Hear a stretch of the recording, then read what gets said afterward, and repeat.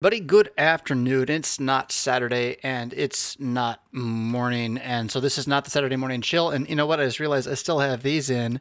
And that would mean that, well, it makes the sound really weird. So I'm going to go ahead and fix that while I'm waiting for all of you to figure out I'm live on a Thursday afternoon. That was not the plan. I spent a good 2 hours today, not quite that long, talking with Professor Adam Koontz of Concordia Seminary in Fort Wayne. I was so excited about a bonus cast content that was going to be coming your way on the interwebs this week, whether behind the Patreon paywall with video or whether out on the podcast sometime maybe later this week or into next week as well. I was looking forward to giving that to you today, only to discover that the jerry rig I did to make the Zoom camera for me have to behave better than Zoom cameras normally do in order to get Dr. Koontz in and have his video and all that. There's a setting on my soundboard. It's a little button. And if I leave it on, what happens is when I'm on Issues, etc., they get an echo, right? So I'm talking to someone else in a certain type of connection point via, internet yada yadas and recordings and sound smart wizard people. Somehow there's a recording, but if I flip this switch the other way, there's an echo. If I flip the switch the other way, there's no echo. But see, when I do that, when I have someone on Zoom, you hear my voice recorded, but you don't hear theirs. And there's no echo on Zoom, so I have to flip this switch over and over again, and it's down underneath my desk where I was trying to keep the computer station clean. I thought, well, maybe right down there, but nope. So long story short is we had a great conversation. I wish you could have been part of it. You can see the notes as the thumbnail for this video. I mean, there was a lot there, and it's gone. It's gone to the wind. And so I'm just saying, I'm sorry, friends. Like, that was the plan this week, and oops, stumble and fall, but I can't repeat that. And so, Patreon Insider, this is your video, and it's not very inside. I'm sharing it with everybody. I'll end up on the podcast as well. There was content, and I messed up. So my hope is that I will fix the problem. Here's my other real struggle, though. How's this for fun? So I know the problem is that button, right? So I need that button to be really visible and easy to get to. So I maybe with a sticky note that says always flick this button or check this button before you go live and record, right? Fail-safe kind of stuff. To do that, I would need to reset up the desk station here, which I look forward to doing. I enjoy that kind of work. But see, I'm moving soon. I mean, COVID's made it a little interesting, but I'm moving soon, so I really don't want to do it all now. So that means I could accidentally make the same mistake in the next couple of weeks before it all changes. But let's hope I don't.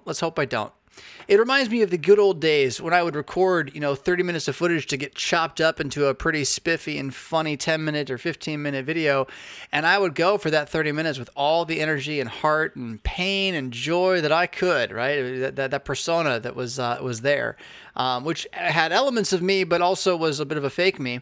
And then I would realize at the end of it, and this happened more than once, this probably happened annually, if not biannually, that I would get around to the back and say, okay, hit stop, and be like, it's waiting for me to hit record, not stop, right? And it was all just gone, right? And we never missed a video in all those years. I don't know that we ever missed a video. I think I always redid it, but man, that's painful right there to lose that kind of content. And it was said to me once, and I didn't take it very well, but I've thought it since, and it was good advice. It was said to me, you can't fix stupid. You can't fix forgetful. It's true. You can't do it. What you can do is have other people who forgive you for being forgetful. Yeah, that'd be you today with me, as I lost that content and have to give you this instead, which is it's just not the quality of content that Adam and I were discussing. And we were talking about standing as Lutherans in an age of transition, as society, defending the freedoms that we have with the resources that we have as civil Christians. It was really valuable stuff, and I wanted to listen to it again just to process it some more. So it's my apology for that. I'll have him back on. I mean, Koontz isn't going to go away, and I continue to learn from him every time I talk with him. So I will get him back as soon as possible. Yeah, sorry, John the Sacramentarian chimes in and says sadness indeed.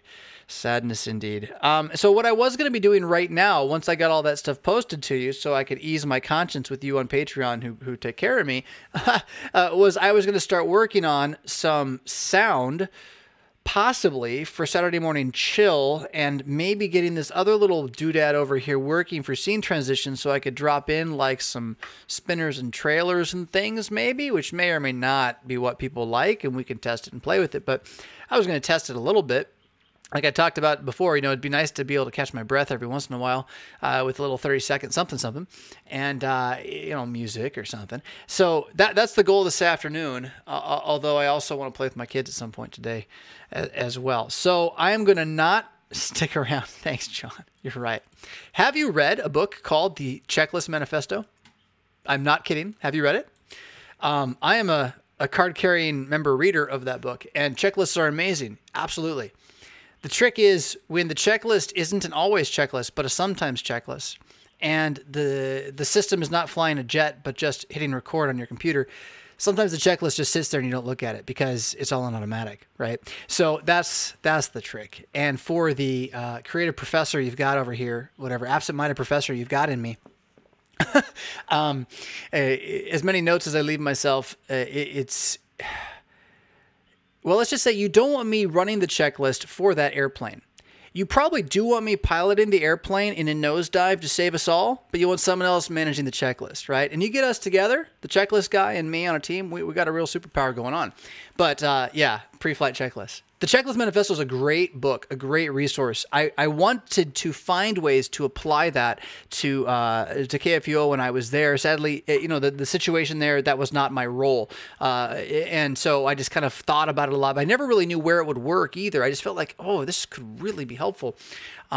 And so if you haven't checked out the Checklist Manifesto and you're suggesting people make checklists, you might enjoy the research in that one, because the bit about the South Korean planes crashing more often than other planes, and it's not because of who made them, but of who's flying them and how they fixed that eventually.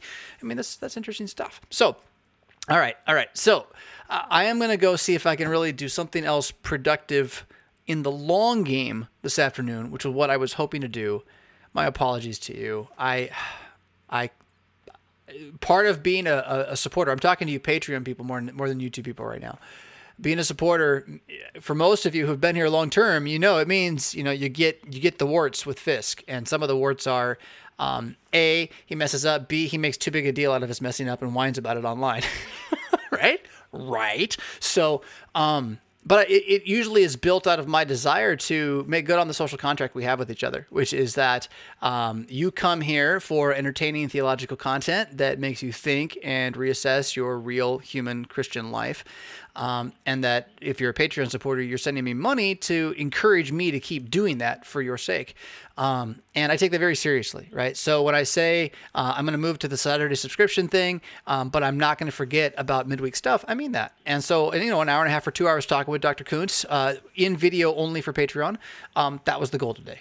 That was the goal, right? And I stumbled at the finish line with that, and I feel I owe you still for that reason, right? So that's the point of this video. For what it's worth, whatever, heart on my sleeve is what it is. You can't trust a screen anyway. Why are you listening to me talk?